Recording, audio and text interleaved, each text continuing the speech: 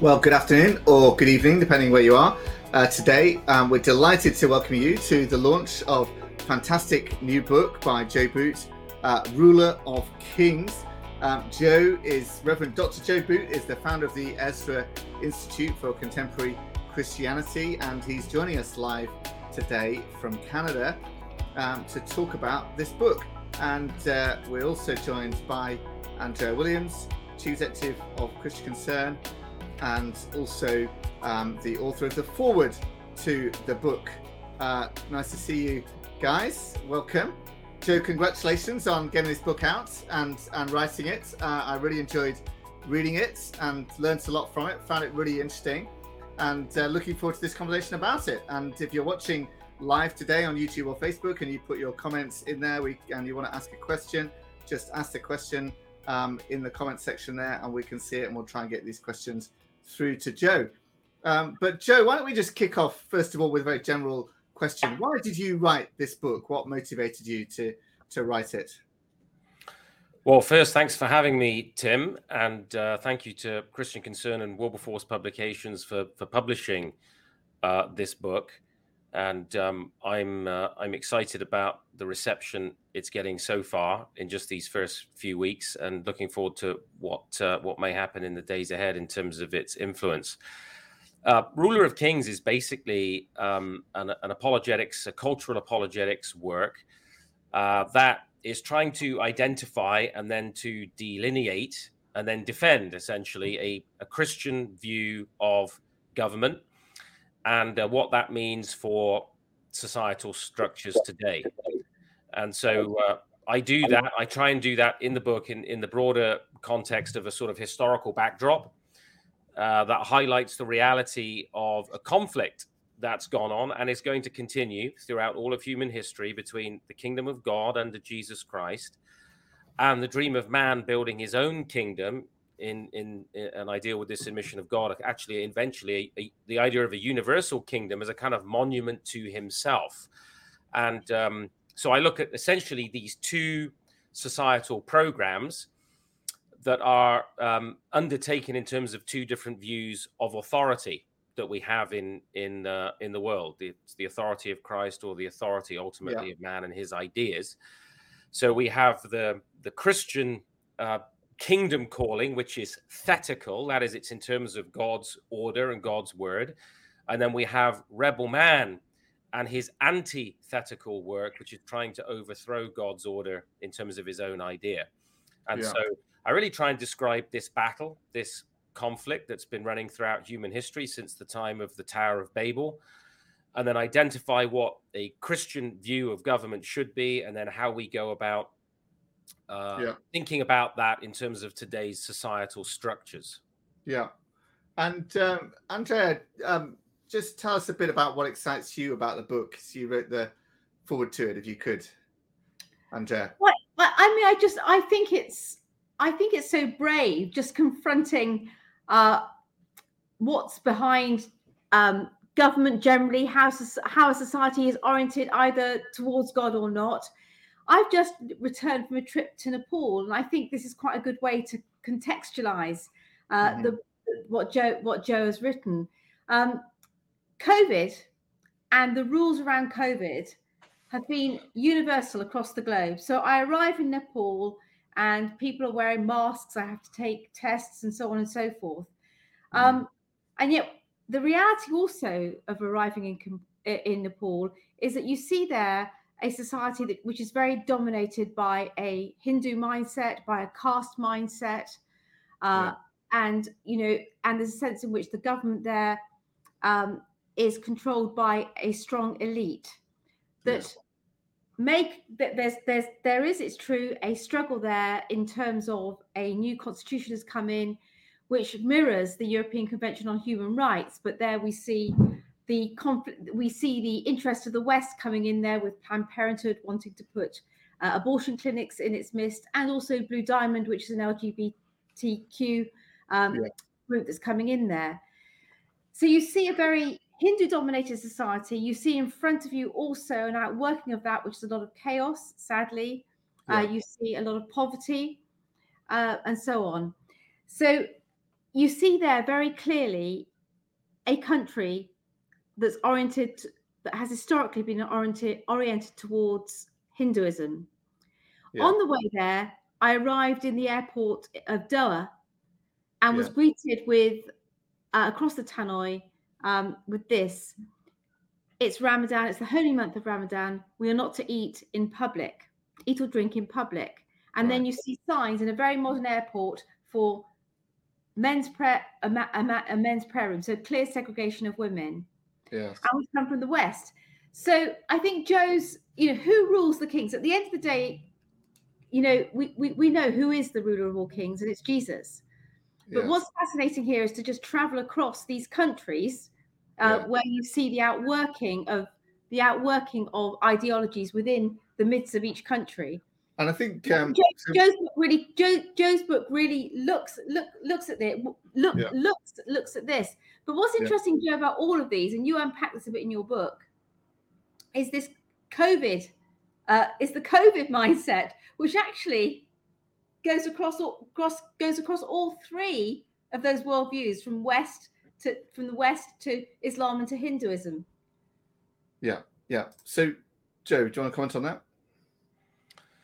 Yeah, the basically, I mean, what I identify in the book as it relates to that, in this thetical and antithetical way of looking at things, you either Christ, his kingdom and his lordship, is that the only alternative is man building his own kingdom, and that being under another principle of authority, which the favored form of authority, and indeed the favorite form of idolatry for man throughout the history of civilization, has been statism, the state.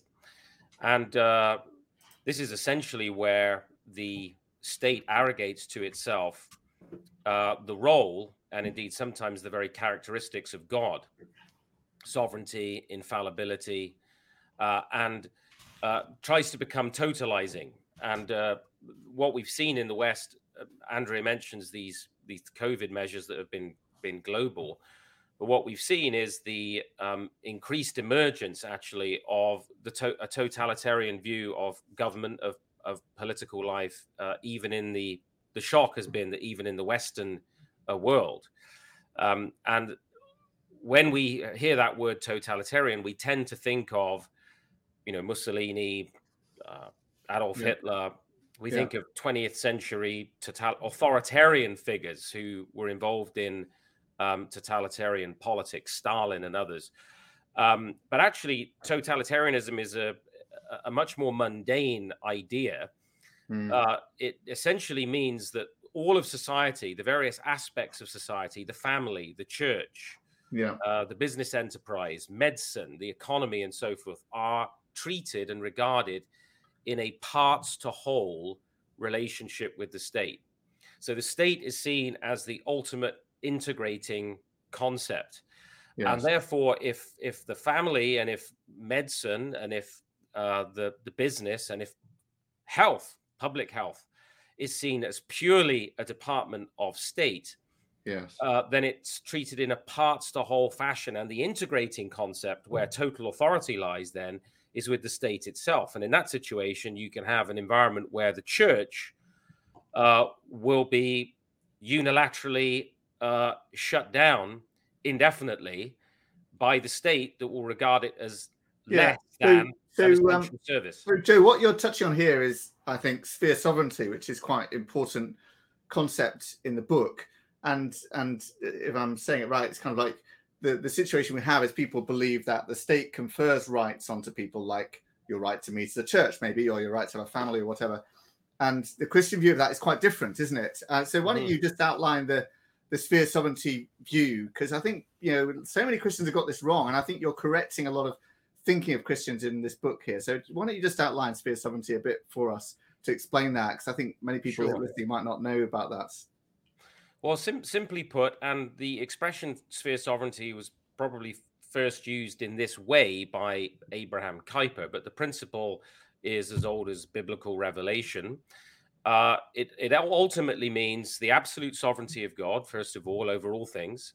And then it recognizes that in creation and in human social relationships, God has established different spheres, different areas, jurisdictions of authority that are touching, but they cannot swallow one another. They are there to be governed in terms of their own intrinsic law. So, for example, you can't, let's take stick with this illustration of the state. If the state is treated or regarded in terms of the law of the family, you would have a mafia, because blood is more important than the rule of law. If the state were to act in terms of the rule of the life of the church, you would have an ecclesiocracy where the church governments, bishops and clergy are actually ruling the state. Put the shoe on the other foot. If we say that the state, we were to run the family like the state, or the church as like the state, you would be conflating and confusing law spheres. I mean, I don't treat my children as though I'm they're civil magistrate, and in the pastoral office, we don't treat members of the congregation as though we are their magistrates. So these are different forms of government. So sphere sovereignty presupposes the idea that God is the absolute sovereign, and he has delegated various offices in human society, parents in families, for example, elders, pastors, presbyters, bishops in churches, for example, magistrates in the state. And these are all answerable to God in their own sphere. And they're governed in terms of God's specific law for those areas. And we see this separation in the Bible. So we see a set distinction of a separation of the jurisdiction and authority of the priest and the king. And attempts to conflate those or confuse them, or for the king, for example, to override that and presume to function as priests is strongly condemned. So in a sense, the separation of church and state is a simple outworking of sphere sovereignty, isn't it? Saying these are two different spheres. And it's also quite a distinctive Christian idea, isn't it? That religion and state are kind of separate. They're both under God, right? But they're not the same. They're not to be identified in the same way. It's like, you have a Islamic state over there and a Hindu state over there, and Andrea's sort of given some examples of that. But the Christian way is that you have the state and the church, and the one they talk to each other, but they don't conflate into one. So you have a religious state. That's not the way it should be. Precisely, and you've actually hit on the keynote there, which is that actually it was only with the birth of the church and the freedom of the church being established in the West that the Anglosphere in particular, but the West in general, broke from the pagan view of human society, which you see in Plato and Aristotle. These are utopian and totalitarian views of human society, in which everything is and the family even is really just a department of state. The state will tell you when and how many children you shall have. These kinds of things. That was actually believed by the Greek philosophers. There was an attempt with the Holy Roman Empire, trying to put it into practice more recently as well, of course. Yes, exactly. Now, there was an attempt with the Holy Roman Empire to sort of synthesize the pagan and the Christian view, and that led to some of the medieval confusion that dominated for centuries. The church began to see the state in pagan terms as the ultimate integrating idea for human society. And so the key thing was for the church to control the state. The church was a supernatural institution of grace, and the state was seen as a natural institution. Right. And the church needed to, in a certain sense, sprinkle its sort of, I don't want to be irreverent, but a sort of pixie dust of grace all over the state and control it. And of course, the state in turn tried to control the church. So you had that kind of conflict. But the scriptural ideal, as you've identified, the unique contribution of Christian thought is that the kingdom of God is the only totalizing concept. It's the only totalizing reality, that Jesus Christ is Lord and King. He is King, and his law then is above even kings and presidents and so forth. And because of that, we have a differentiated society that doesn't allow total power to accrue to any societal structure or any human institution, because total power and sovereignty belongs to Christ alone.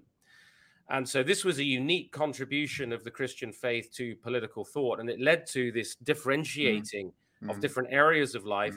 Go back as far as the Justinian Code, when you begin to see biblical principles, biblical law being introduced into Roman law that protected the family, for example, right, and the family being treated as an independent structure and institution. And so this has been one of the blessings that especially has accrued in the Anglosphere, this recognition of sphere sovereignty, of these spheres of authority. We've not always got it right in how we've fleshed it out, but I do think that's right, that here is the difference between a pagan view, which you still see reflected in Islam, which has a totalitarian concept of society. You see it in the Marxist atheistic worldviews, which have a totalitarian concept of society. The only place you don't see that totalitarian view of society is in a Christian law order. Yes. I was struck, recently, because I saw Jordan Peterson talked about Jesus saying, "Render to Caesar what is Caesar's and God what is God's," and said that's like some of the most incredible words in the whole of history. I can't remember what phrase he used, but there's something right about that, isn't it? It is kind of incredible because it's revolutionary in a non-revolutionary way, kind of thing, isn't it? It's like, actually this is, it's never been done before, that you separate religion and state. And then it was done in Israel, and the Christians took that from Jesus and from the Old Testament model and separated it. And it's the best way, like you say, that's the way that creates the most freedom. Yeah, I mean, strictly speaking, you don't separate religion and state, but what you're separating is the institution, the institutional life of the church or the synagogue or whatever it may be from the life of the state.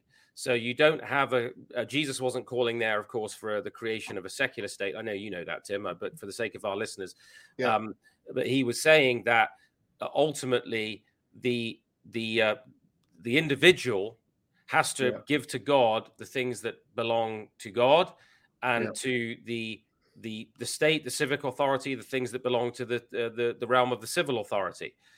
It's of course that was at a time when there were some outlandish claims, of course, being made by the Roman imperial authority for itself, and the early church's refusal to say Caesar is Lord, but that only Christ was Lord. The refusal to put incense on the altar to Caesar was what began this journey of the establishment of freedom, the basic principle, the root of which is in the lordship of Jesus Christ. That was the first fundamental principle of freedom seen to emerge in the Western world. Yeah, amazing. So, and what you're, obviously we're moving into a more pagan society and a more pagan way of thinking, and sadly Christians, because we're infected by the worldview around us, are getting a lot of this thinking as well. But one of the chapters, the myth of the secular neutral state. Yes, something that and this is kind of the European Convention of Human Rights has been mirrored. I know I'm talking about Nepal, it's because I've just returned, but it's being mirrored in the new constitution of Nepal. Of course, you still got the whole Hindu backdrop, but that's what's being mirrored there. And this idea, which is being picked up by a lot of the governors there, which says that we want to offer a secular neutral state, as if that is neutral. I mean, we see that in Great Britain and across the West, that becomes not neutral at all. Well, I mean, if you want to get into Joe's most provocative chapter then, Andrea, the chapter where he really digs at this is the one where he says authority, sovereignty, and the heresy of liberal democracy. Well, Joe, and the point you're really getting there is that there's no neutrality, isn't it? That's the real point of that chapter, but maybe you'd like to explain to people. I think that's the point I was trying to make at the very beginning, just crossing the world in the past week. There was no neutrality. I go from supposedly a sort of, I don't want to really call Britain this, but a post-Christian secular state that wants to eliminate God and have various rights compete in the public space, to Islam, across to Islam, across to Hinduism. But in all of those cultures, this idea that somehow the liberal modern state is free. Well, that's the thing, that people believe that liberal democracy is neutral. Joe, why don't you expand on that? Why is liberal democracy a heresy, as you say? Yeah. Well, I think, first of all, one of the shocking things that I try and point out in Ruler of Kings is that society in the West is not democratic.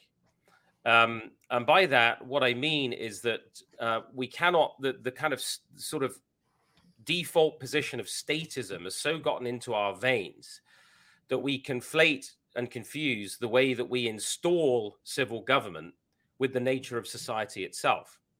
So the way in which we install a government in the West is through usually a fair democratic process. Yeah. We elect our government officials to represent us. That's the basic idea of it.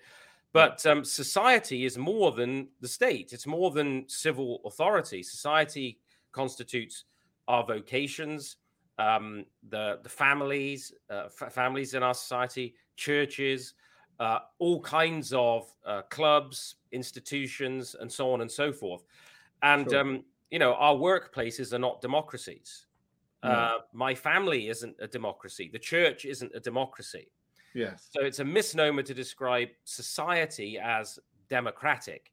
And so that's part of this myth that I'm getting at. But fundamentally, what I'm talking about with the idea of the liberal democracy being heresy is first the word liberal has come to mean, and I deal with the complex history of the term in the book, but fundamentally it's come to mean of an ideological view of the human person and of human society, that we are essentially sort of rational, free, totally rational, autonomous individuals who have to contract together to create human society.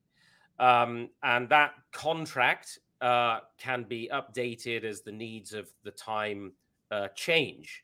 Of course, democracy itself, the word, so that's liberal. Democracy, demos, kratos, just means people power. Yeah. And from a Christian point of view, the voice of the people, vox populi, vox Dei, is not the voice of God. So the whole sort of French revolutionary idea of an egalitarian, equalitarian democracy is not a Christian conception. And that's why it was viewed with abhorrence here in Britain, and later, of course, in Canada. That revolutionary notion that you can just start all over again with these abstract, totally free, rational individuals is not a biblical idea. From the biblical standpoint, we're not wholly free. We're actually bound up in sin and rebellion against God. We're not wholly rational either. That's reductionistic about the human person. And in fact, our thinking, our human understanding has been affected by the problem of sin. Yeah. We can't ever start all over again in human society because we are all children of parents who had parents who had parents, and we're born into a particular social order in a society. We have inherited customs and traditions and so on and so forth. So this whole sort of emergence of the idea of a secular, liberal, neutral state that can eschew any form of metaphysical religious commitment is both impossible and a myth. And based on beliefs, it's kind of this is a key point for me, Joe, that you articulate that liberal democracy is a worldview, and it's based on certain beliefs about human nature that are actually anti-Christian or unchristian beliefs. The belief that reason can attain a kind of infallibility, effectively, about what's right. What I was struck by, I know I'm coming in on this whole Nepal thing, on this launch. Yeah. If you are in Nepal as someone from the West and you see a society steeped in Hinduism, you say, this is innately discriminatory. Yeah. The caste system, you see the worship of multiple gods, cows in the middle of the roads, people revering cows, monkeys, dogs, the whole thing is going on, incense, noise. And to the Western mind, that might well seem almost something. How can this group of people believe this? Yes, and it's so discriminatory. It is. They actually worship rats, and like then they struggle with famine and they worship rats. It's kind of like it's so obviously wrong, But they're beautiful people, a glorious people just like you and me. Yeah. And lost in the deception of a false religion. Mm. But I thought, well, what about the West? Yes. Mhm. We believe that 6-year-old biological boys are actually girls. And our education system, if they say they are. That's and mad. Yeah. And that is equally. Yes. That is an equal deception. Yes. And we are playing that. We're playing that out, and we're playing that out with our children. And so, and that is, that is where this kind of, but that's liberal, that's ideological, Yes. that's supposedly rational, that's supposedly democratic. Yes. That's supposedly modern. Yes. And for me, in Nepal for a week, I thought there is so much the society is so broken in many ways. When you saw the poverty in there, working all of that, how to fix. But similarly, I reflected back on the West, and I thought, well, the deception is just as great here. Mm-hmm. Mm. It just looks different. Looks different and looks more civilized. Joe, So how does the book answer that? How does the book answer that? Well, it says. Well, I was going to ask Joe, having criticised liberal democracy, right, which a lot of people think is the answer or the best answer we've got. What is your answer, Joe? What's the ideal state solution, political government system that you would have? Mm-hmm. Well, first of all, let me come to that by responding in part to what Andrea's also just said. Yeah. The challenge we've got now in the West is that we have actually moved away from our Christian inheritance. Yeah. And the way in which the society and the law structure built up, Andrea was just talking about, there's no sense of equality. You've got the caste system, you've got idolatry and so on and so forth going on that invades and then affects all of the culture. So you see how these ideologies reflect themselves in the social order of the society.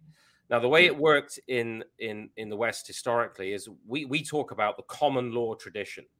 Right. And the common law tradition is actually rooted. The first codification of English law begins with actually Alfred the Great, the only king in Britain ever to be called great. And it begins with the Ten Commandments, because there was a reception of God's law and a recognition of God's authority. So it begins with the Ten Commandments, various passages from the epistles of Paul and the book of Acts.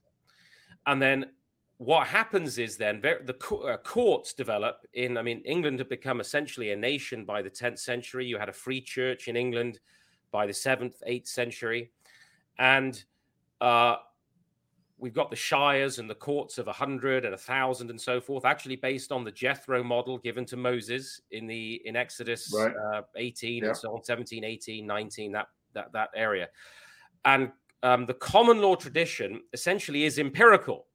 So what it does is it looks at you've got the standing law that God gives to us, and then you deal with, just as we see in the Older Covenant, cases.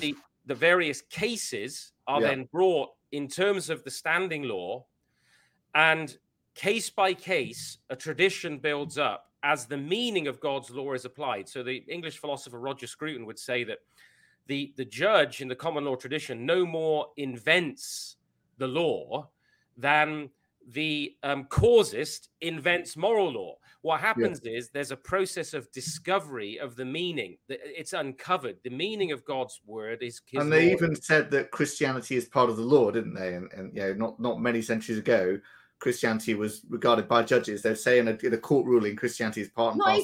Lord Denning was saying that in the middle of the last century, which is a long way off from Lord Justice Laws in our 30 years later, saying that the biblical law is no more applicable today than it was in Babylon, something like that.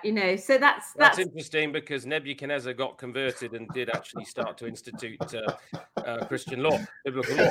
But the reality is, any historian, any jurist worth their salt knows that the Ten Commandments used to hang on the crown courts, on the walls of our crown courts. That because the law was common, everybody knew it, and it built up by precedent. So the English Anglosphere, the English-speaking tradition, has always been suspicious, Andrea, of abstract law codes, where you begin with a humanistic abstract principle, and then from that abstract principle start trying to deduce rights, which is what we've seen now. You refer to all of this LGBTQ stuff that is invading everywhere, even Nepal, is based on abstract ideas that are developed by elites, and then judges are expected to then implement in terms of their idea.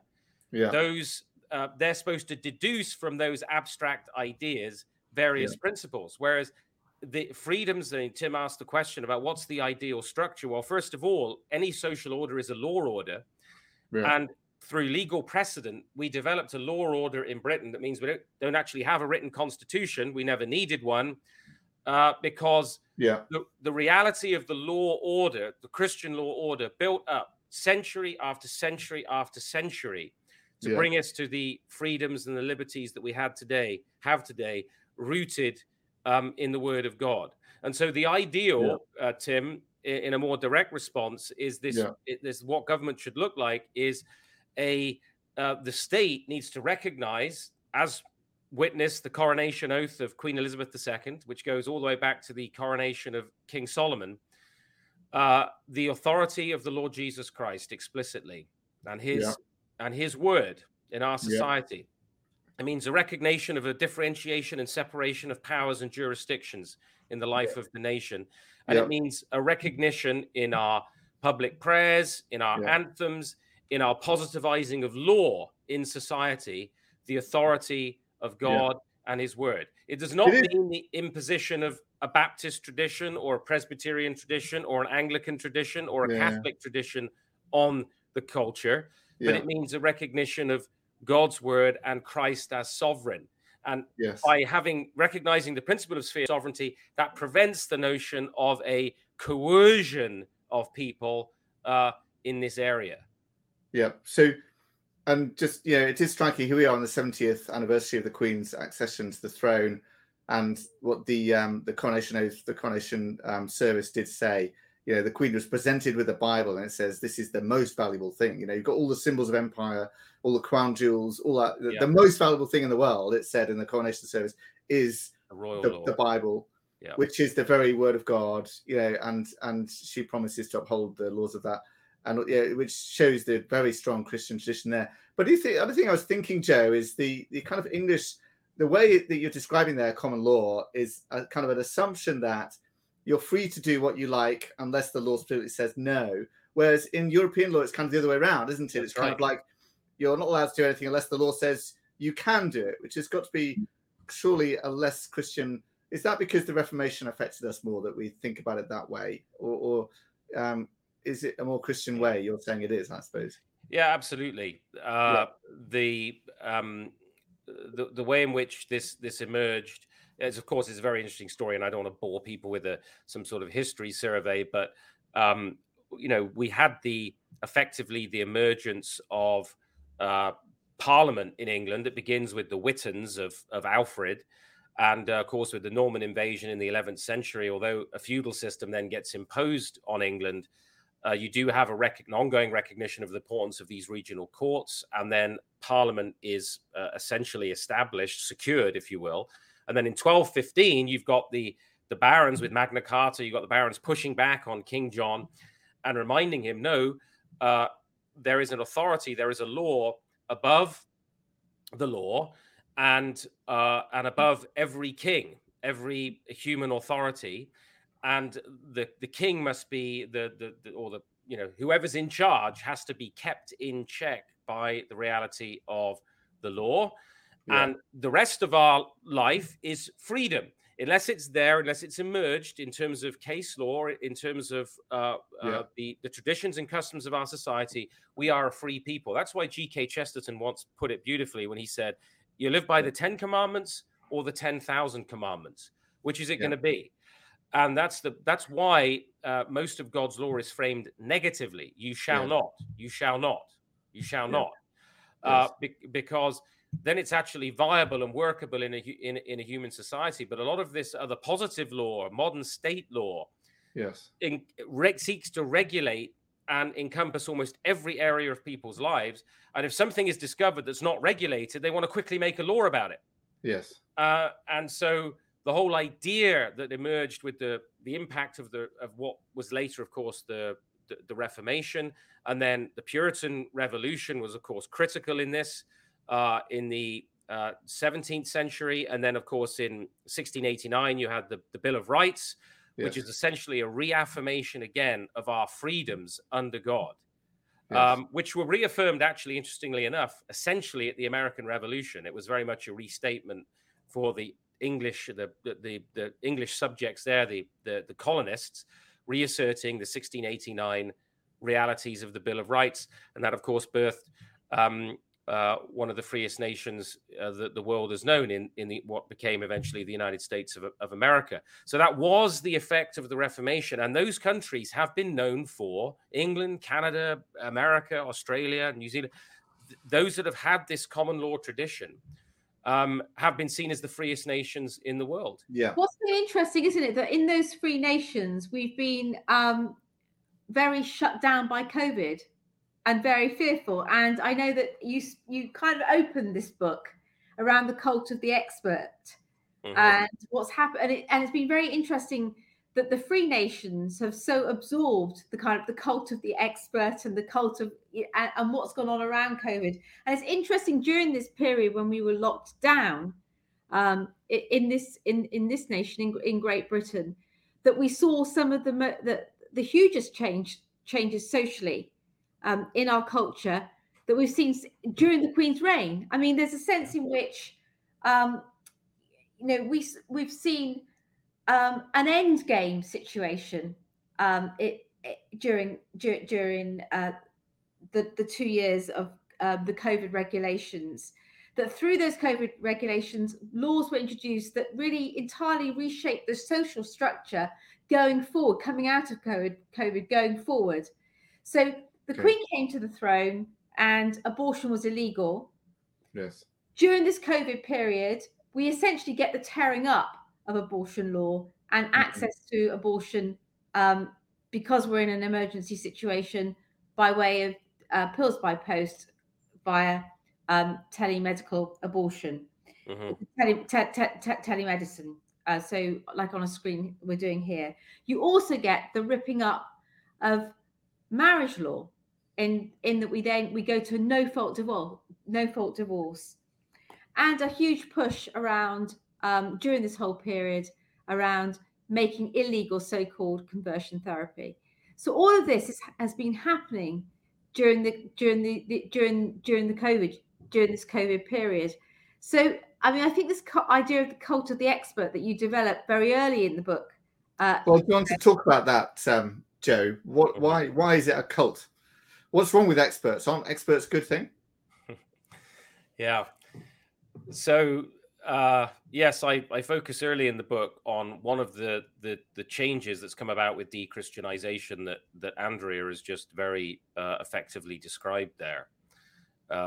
Is that once we lose our handle, our roots, because custom, tradition, and unwritten constitution in Britain has been so important. When people become disconnected with their history and with their roots, and de-Christianization takes place, people are all over the map. And when that happens, and we essentially have a change of gods, instead of the word of God and the authority of God being recognized, and of course the unique place that the church then occupies in a Christian culture in giving prophetic witness and proposing, not imposing, but proposing to government what it should be doing. The Anglican Church had often been called the conscience of the nation. You need effectively a new priesthood. And you can go back into the scripture and look at in the Older Testament, you see the ancient version of these experts. You look at the Egyptian court, for example, and you see when Moses goes in with his staff with Aaron, And Pharaoh has his magicians and his advisors and so on. And you see them in Babylon surrounding the satraps. And it doesn't matter what they're called, the magi. There's always been in the pagan world the equivalent of magicians, advisors, wise men, experts. When Daniel and his friends are taken into captivity into Babylon, he's placed in a school for the experts, who will be the king's interpreters, dreamers, advisors, and so on and so forth. Those who will interpret dreams and advise the king in terms of pagan notions, pagan ideology, pagan ideas. And of course, Daniel immediately resists that and wants the test with respect to the food. He says, no, I'm not going to eat that. Give us this diet. And it's found that Daniel and his friends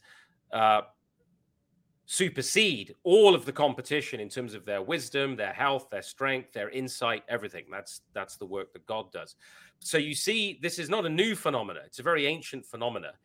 And in the modern world, what's tended to happen steadily with secularization is the scientist or the expert in a given field, in an academic field, but especially in what we might call the natural sciences. We've seen during COVID, computer modelers, virologists, and so forth. People who have a very narrow expertise in a given area, and there's nothing wrong with expertise in a given area. It's useful to any government to be able to consult with people, to do broad community consultation and so on. But what's developed with secularization, with this vacuum that's developed in the area of authority and religious authority, is it's been replaced by secular ideas and a new intelligentsia, a new prophetic priestly class, a new anointed elite, actually. And they are an elite, but they're also seen as a kind of anointed elite. This is what Thomas Sowell, I think, brilliantly deals with in his book on intellectuals and society. And there's a sense in which we are to look to experts in a very narrow field to give direction to the social order. Now, the notion that that somebody who's got a high specialization, for example, in the field of computer modeling or virology or even epidemiology, is thereby competent and qualified to say how I'm going to worship God, or how I'm going to deal with my family, or whether I can be at the funeral of my parents, or be at the wedding of my children, or how they advise on policy which affects lots of other areas like economics and business and religion and all these other things. That's kind of the point, isn't it? Yeah, they have a very narrow expertise, and they're saying everyone needs to bow down to my expertise because this is the most important expertise at the moment. Precisely right. So it becomes a very reductionistic way of looking at everything. And so you've got, and this, of course, was what the Greeks thought. The Greek idea was that you needed philosopher kings. You needed a kind of elite who would tell everybody else what to do. And actually what's been proven true, I think, the last couple of years is that ordinary people armed with common sense who are engaged with real reality on the ground and not in ivory towers of elites, often have a better understanding, because they're looking at the whole picture generally, than well, providing they're not taken in by the fear mongering that the government and the secular media and the manipulation, but of course, coercive fear mongering. But that was part of the expertise. It was part of bringing in the psychologists and the psychiatrists. Yes. Calling it nudging, that the government used expert psychologists to try and manipulate people through media into a place of fear. And so this whole thing now, follow the science is what I deal with in the book. This kind of mantra that we are to be governed in the entirety of our lives by a cadre of elites who will sit round a table and tell our elected officials what they should do. And they fall down before that and do it because they're terrified of contradicting some academy, is a very, very dangerous place for society to be. We've never been there before, and never before have we given such authority and such power to such a narrow and small people. Obviously, but do you think that actually the cult of the expert has kind of been broken by COVID because they got the predictions so wrong, right? In Britain, we opened up and they predicted, 500,000 infections, whatever, and we never got there. They got it so wrong. But I'm not sure that those people noticed him. And I know what you mean. I know what you mean, Joe, that there's a sense in which the ordinary man and woman on the street have quite a bit of common sense, and there has been some resistance, but also, to be honest, not a lot. Yeah, that's true. I mean, and I've been very fascinated by in watching the young, the 20, 22, 24-year-olds, that sort of generation, perhaps just post university. They've been very COVID conscious. They have followed that elite driven message that's gone out. Right. So of course, they are the product of many years of indoctrination in government schools. And we are losing. The irony of the cult of the expert is that the more we emphasize expertise in society, the more ignorant it seems people become through the education system. We don't want independent critical thinkers, it seems. We want to push everybody into a very limited mold so that we all think the same. And I think what you're describing amongst the young is this lemming-like behavior that manifests that we're losing the ability to think things through for ourselves. Because contradiction means that you immediately, actually questioning the COVID discourse means that you want to kill your granny or something. That's immediately where you go. Well, I think that the Tim's right to the extent about the cult of the expert, to the extent that just as Moses' staff, when it became a serpent, consumed the serpents of the magicians, and just as Joseph rightly interpreted the dreams, and Daniel rightly interpreted dreams, and exposed the poverty of the cult of the expert. I think that actually the last 2 years have torn the mask off the cult of the expert. I mean, probably alongside the hypocrisy of civil government and things like Partygate. But the reality is, you've got a whole other aspect to it.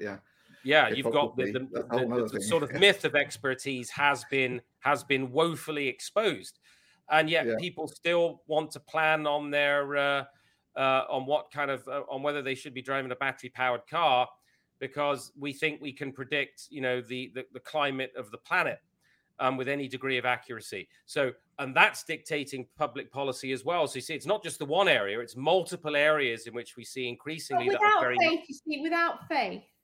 Without the glorious message of the gospel, people can't see or are fearful. And even with common sense, don't know why they think this is wrong. Don't know where to turn in a society that is post-Christian, or a society where we no longer understand what it is that the Queen swore to uphold. Where those, or what the 10 Commandments are, or what Easter really means. It's gutted, it's hollow. Well, it's all part of. I mean, I think somebody's commenting on one of these comments here that the Gregory Gardner on YouTube, the state becomes a surrogate provider. That's and people correct. are to be provided for, even if it means a restriction on freedom rather than loss of security. And that there's a lot to get on with their lives. I mean, I think the other point about all of this is that there's a sense in which if people, I know I've been talking about my global travels, but I was struck when I went to Hungary a number of years ago for the first time and looked at these villages in remote places. I thought, well, under communism, they would have just carried on the same. The church bells may even have rung out so long as the church wasn't disturbing the state, so long as the church complied, so long as the villagers would be free to just carry on. And there's a sense in which people learn to just carry on, and so long as they don't disturb the state, so long as they're not a problem to the order, everything can just go along. But that is actually a society without hope. Yes, but it's also, correct me if I'm wrong, Jay, but I think the point you're making here is that we replace God by the state, and we make the state our God, and then the state tells us. We allow the state to educate our children. We think the state is responsible for our health. Yes. And tells us what's right and wrong, and tells us, how to govern our families and our churches and everything else. I said at the beginning, the church has to comply because, for instance, the church, unless the church has to shut down. I'm now echoing.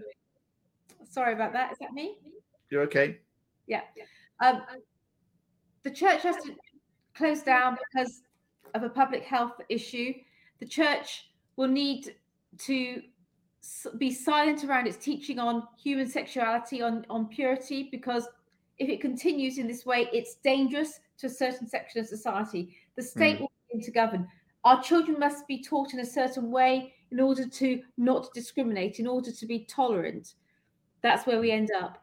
Yeah, this is all part of the de-Christianization of culture, and therefore the paganizing of our political theory and our view of human government. So the comment is actually important that was made.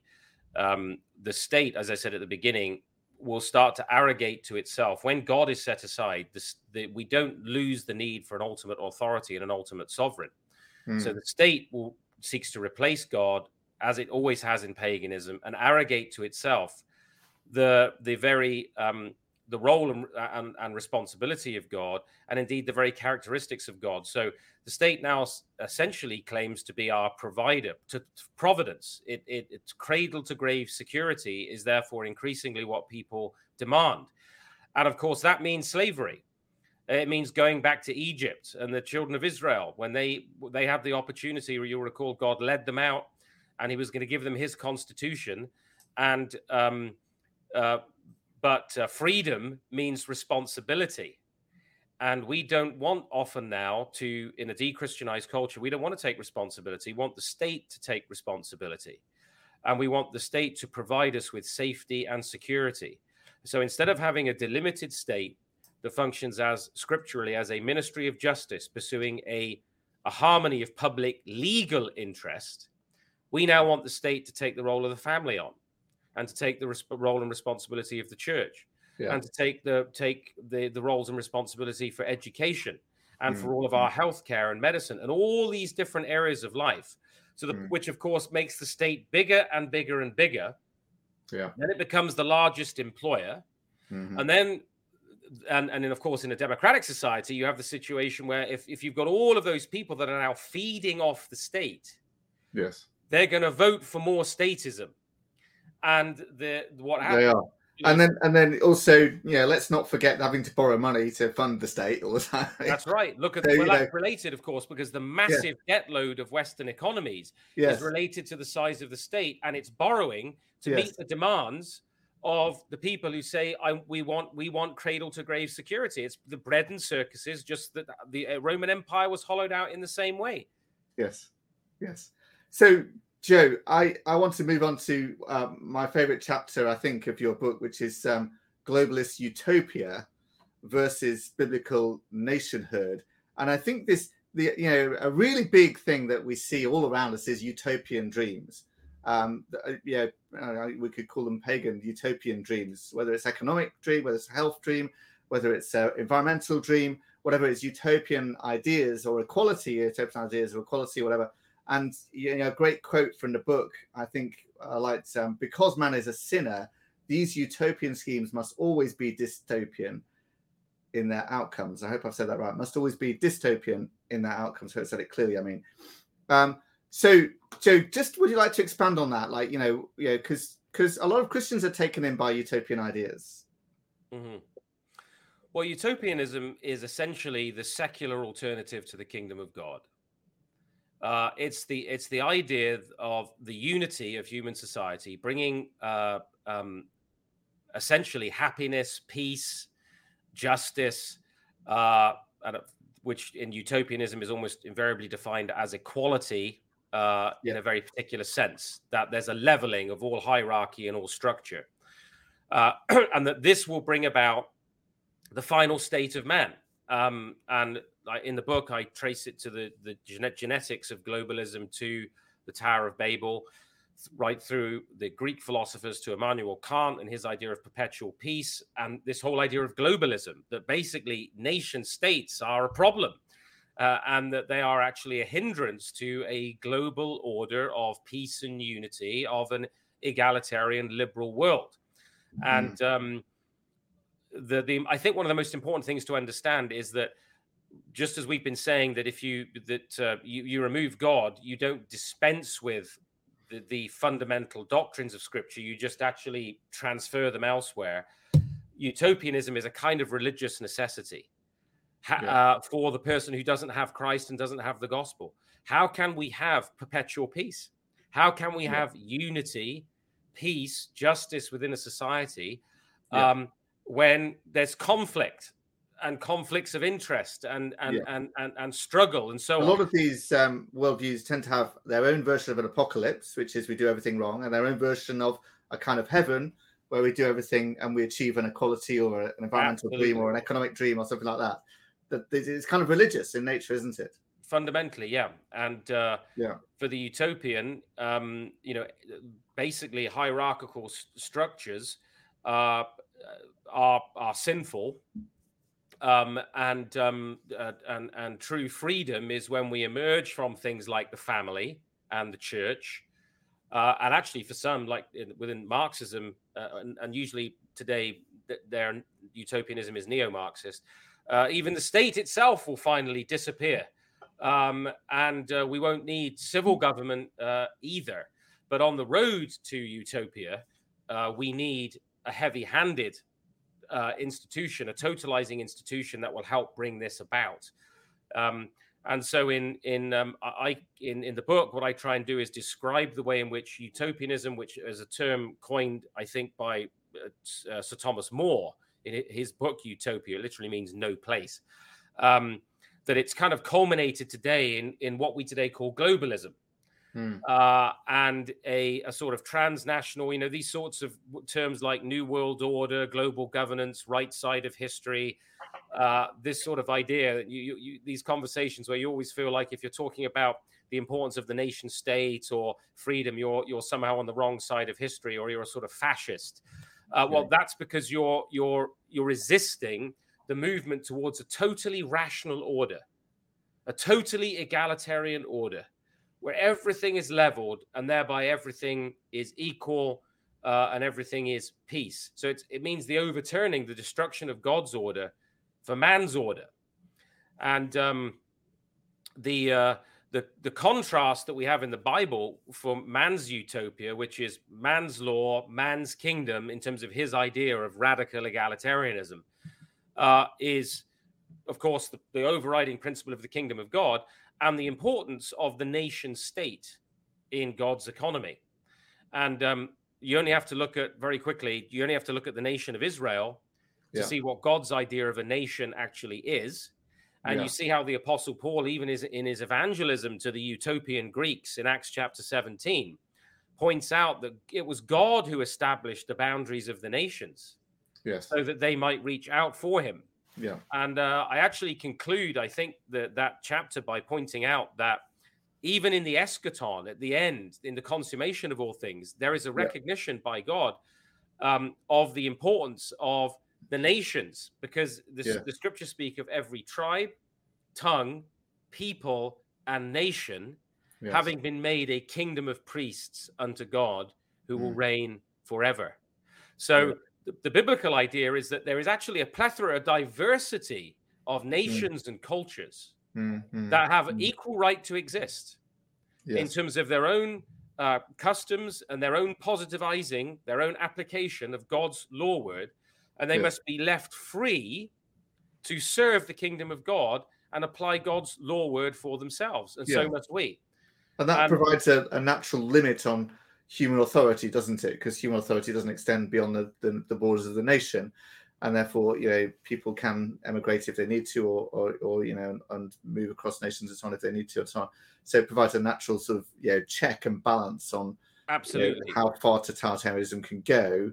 Not because globalism is the extension of statism, totalitarian statism, beyond the nation state to a global or transnational level. And of course, we've seen fundamentally people's sense in Britain of a recoiling actually from that, because it's a creational norm that we should have families and nations that are distinct.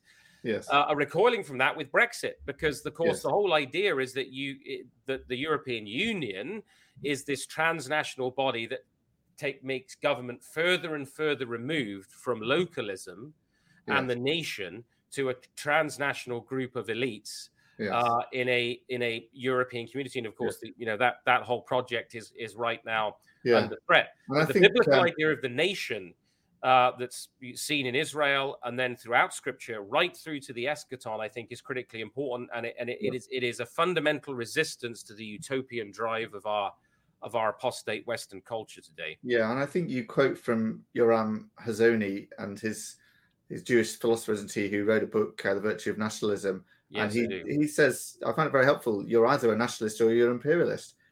And that's true, isn't it? You either think people should have individual nations and they're left to themselves, or you think we should go and control all the nations in some way or other.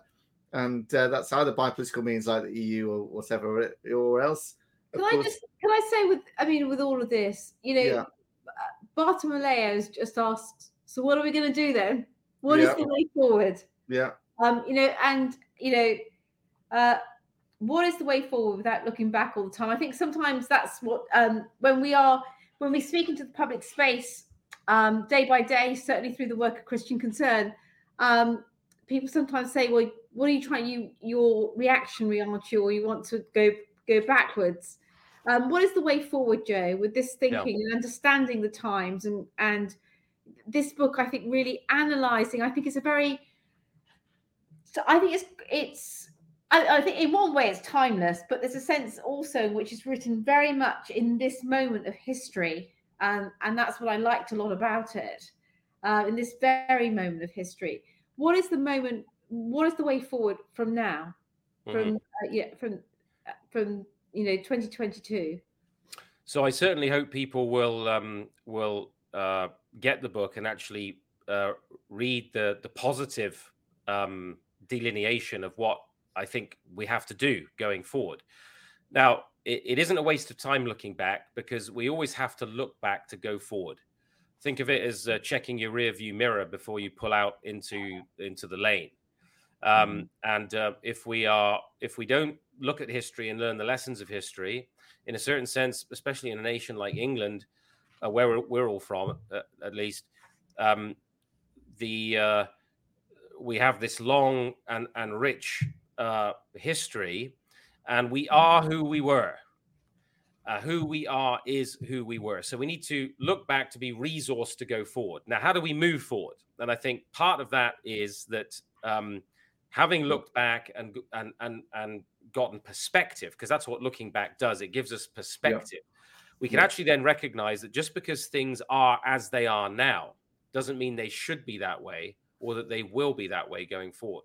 Yeah. And I mentioned just a couple of things politically, like things like the shock for many people of Brexit as just a small indication, and that was a seismic shift of the fact that when we think things are on an almost necessary, unstoppable trajectory, suddenly something else happens. And there's a significant change. So I think the first thing is to remember, or the second thing I should say is to remember that civil government is only one form of government in human society. And as we think about the ruler of kings, and that's drawn from Revelation 1:5, Christ is the ruler of the kings of the earth. Yeah. We have to start in our own context, in our own setting, over the areas where we exercise some degree of authority. So where we are today didn't come about overnight. It's been a process, an outworking, steady outworking of false principles, of mistaken principles, in this de-Christianization process. So we have to begin by recovering our sense of sphere sovereignty. I really do believe that with respect to government and politics. Yeah. And we need to recover that in the church, and it's almost non-existent in the churches, and we need it in the family. Yeah. And I think a critical area that we have to look at if we're going to make headway in the coming decades is the area of education. Yeah. Because we've handed the vast majority of education over to the state for our children to be indoctrinated in secular, humanistic, and pagan ideals. We're not going to make headway if we give our kids to Caesar, don't be surprised if they come back as Romans. And so if we have to think through what are we doing with education, then I think we have to think through our engagement at the civic level. To what degree do we as Christians now even think seriously about these issues, and how much do we just simply fall in with the status quo? So what happens is organizations like Christian Concern end up being like David on the battlefield against Goliath, And of course, God does bring down giants, and by God's grace, He has done. But we're also a bit like somebody stood in front of a dam and the dam is bursting holes, or a boat that's springing leaks, and we're trying to stick our fingers into these various holes, and every time we do so, another one starts over here. So Christian Concern's efforts are a rearguard effort. They're absolutely necessary to try and preserve remaining freedoms. But we also need a long-term strategy for the recovery of these principles. Yeah. And it starts in our family and in our churches. You know, one of the biggest things, I just read it again today, I think in the Daily Telegraph, Andrea has mentioned the problem with the conversion therapy ban, flip-flopping, and the U-turns there. Well, what's one of the fundamental problems we have there? Actually, the government's own research showed that no such ban was necessary. Yeah. There was no evidence for its necessity at all. But what happens? Two prominent churchmen, the former Archbishop of Canterbury, Rowan Williams, and Steve Chalke, the former evangelical apostate, in my opinion, are writing to government as ostensible Christians to say, no, we need to enforce this pagan idea on the culture. So look, the problem is right in the church. So often we think, look, we've got to change. Who do we need as prime minister? How do we organize politically? Now, don't get me wrong. We should organize politically. We should be at the grassroots level. Yeah. But we have to have this battle in the family and in the church and in the school, where we all have a degree of influence and control in the immediate, because that is what will move the goalposts over the long term. Sure. Joe, I think what I found helpful, I think in chapter 3, you do outline 5 ways that we can engage and things that we should do. And they're things like rejecting the relativism of pagan secularization, resisting the turn to privatize our faith, which is part of the secularization, isn't it? And applying the gospel in concrete ways to culture. Andrea might want to talk about how that's happening in Nepal, and affirming Christ's government over all things. And, you know, it's kind of summarizing what you've just been saying. But anyway, you have got some concrete recommendations for what we should do there in chapter 3. So, you know, I do encourage people to read it. Andrea, do you have any final comments? Because I think we're running out of time just here. I think the final comment is really just pick up this book, read it, share it, and let's you know, Jesus Christ is King. One day every knee shall bow, and Joe's absolutely right. And until he returns, we need to work. We need to be working right now in our where we can, in our families. We need to be raising up generations of children that are not indoctrinated by the state, but rather that are told about the love and saving grace of the Lord Jesus Christ and raised in His ways. Yeah, Joe, any final comments from you? Yeah, especially to those who might be downcast or discouraged. You know, one of the things that I always try to do in my writing and my work is point people to what Andrea just mentioned, that Christ will see the travail of His soul and be satisfied. That is the kingdoms of this world shall become the kingdoms of our Lord and of His Christ. The prophet says, of the increase of His government and of His peace, there shall be no end. Of the increase of His government. I often sign off on my letters like that. For the increase of His government. The earth shall be filled with the knowledge of the glory of the Lord as the waters cover the sea. So the great thing about... Just think about that. Just think about that. Yeah. Wouldn't that be amazing for the West, and wouldn't that be amazing for the East? Yeah, and it's going to happen. It is a kingdom certainty that the kingdom of God is among us. And Jesus says the kingdom of God is among you. We preach the gospel of the kingdom, and history does this, and it goes through these different phases. And we're in one of those valleys right now, and there it's a moment of challenge. But every moment of challenge is a moment of glorious opportunity, because if you want to be a person of significance, you want to be a history maker, you've been born in the right moment. What an opportunity to serve the cause of Christ and actually to be part of a new reformation in the West for the next possible 500 years of human history, whatever your eschatology may be. And what I love is this new generation coming through, because the new generation coming through witnesses how hopeless secular liberal humanism is, how hopeless the so-called freedom is, how it's sold so short on all its promises. This freedom, in fact, means misery. It's not brought freedom at all. And so they are really radical. They hunger for justice. Mm-hmm. They hunger for righteousness. And that, of course, true justice and true righteousness and true hope and true freedom is only found in the King of Kings and Lord of Lords. That's right. And that's why it's exciting. And when we see this new generation of Christians coming through, they want to tell their friends just that. Yeah. Just imagine that revolution. And remember that the pagan humanistic secular worldview and ideology has the seeds of its own destruction built into it. That's why we're seeing our society coming apart now. And that is a form of the judgment of God. And that's to be welcomed, because when God judges something, he's sweeping it aside to replace it with something else. So the question is, are we going to be ready to be faithful in our own time, like men of Issachar, men and women of Issachar, to apply the fullness of the gospel and the word of God in a crumbling culture, so that hope and life and truth can come forth for our children and our grandchildren? And that's what it's about. It's what Martin Luther, I think, was, whether it's apocryphal or not, I don't know, was once asked, what would you do if you thought the earth was coming to end tomorrow? He'd say, plant a tree. So let's go and plant gospel trees. Great. Well, listen, thank you so much, Joe. And a lot of wisdom there, a lot of food for thought, a lot of in-depth thinking and research that has gone into this book. Really appreciate it. Thank you, Andrea, as well, for joining us. Thank you for watching. And I hope that conversation has given you a flavor for what the book is about and some of the depth of wisdom and great content that there is in it, and ways it's sort of challenging a lot of thinking in churches that is going on today.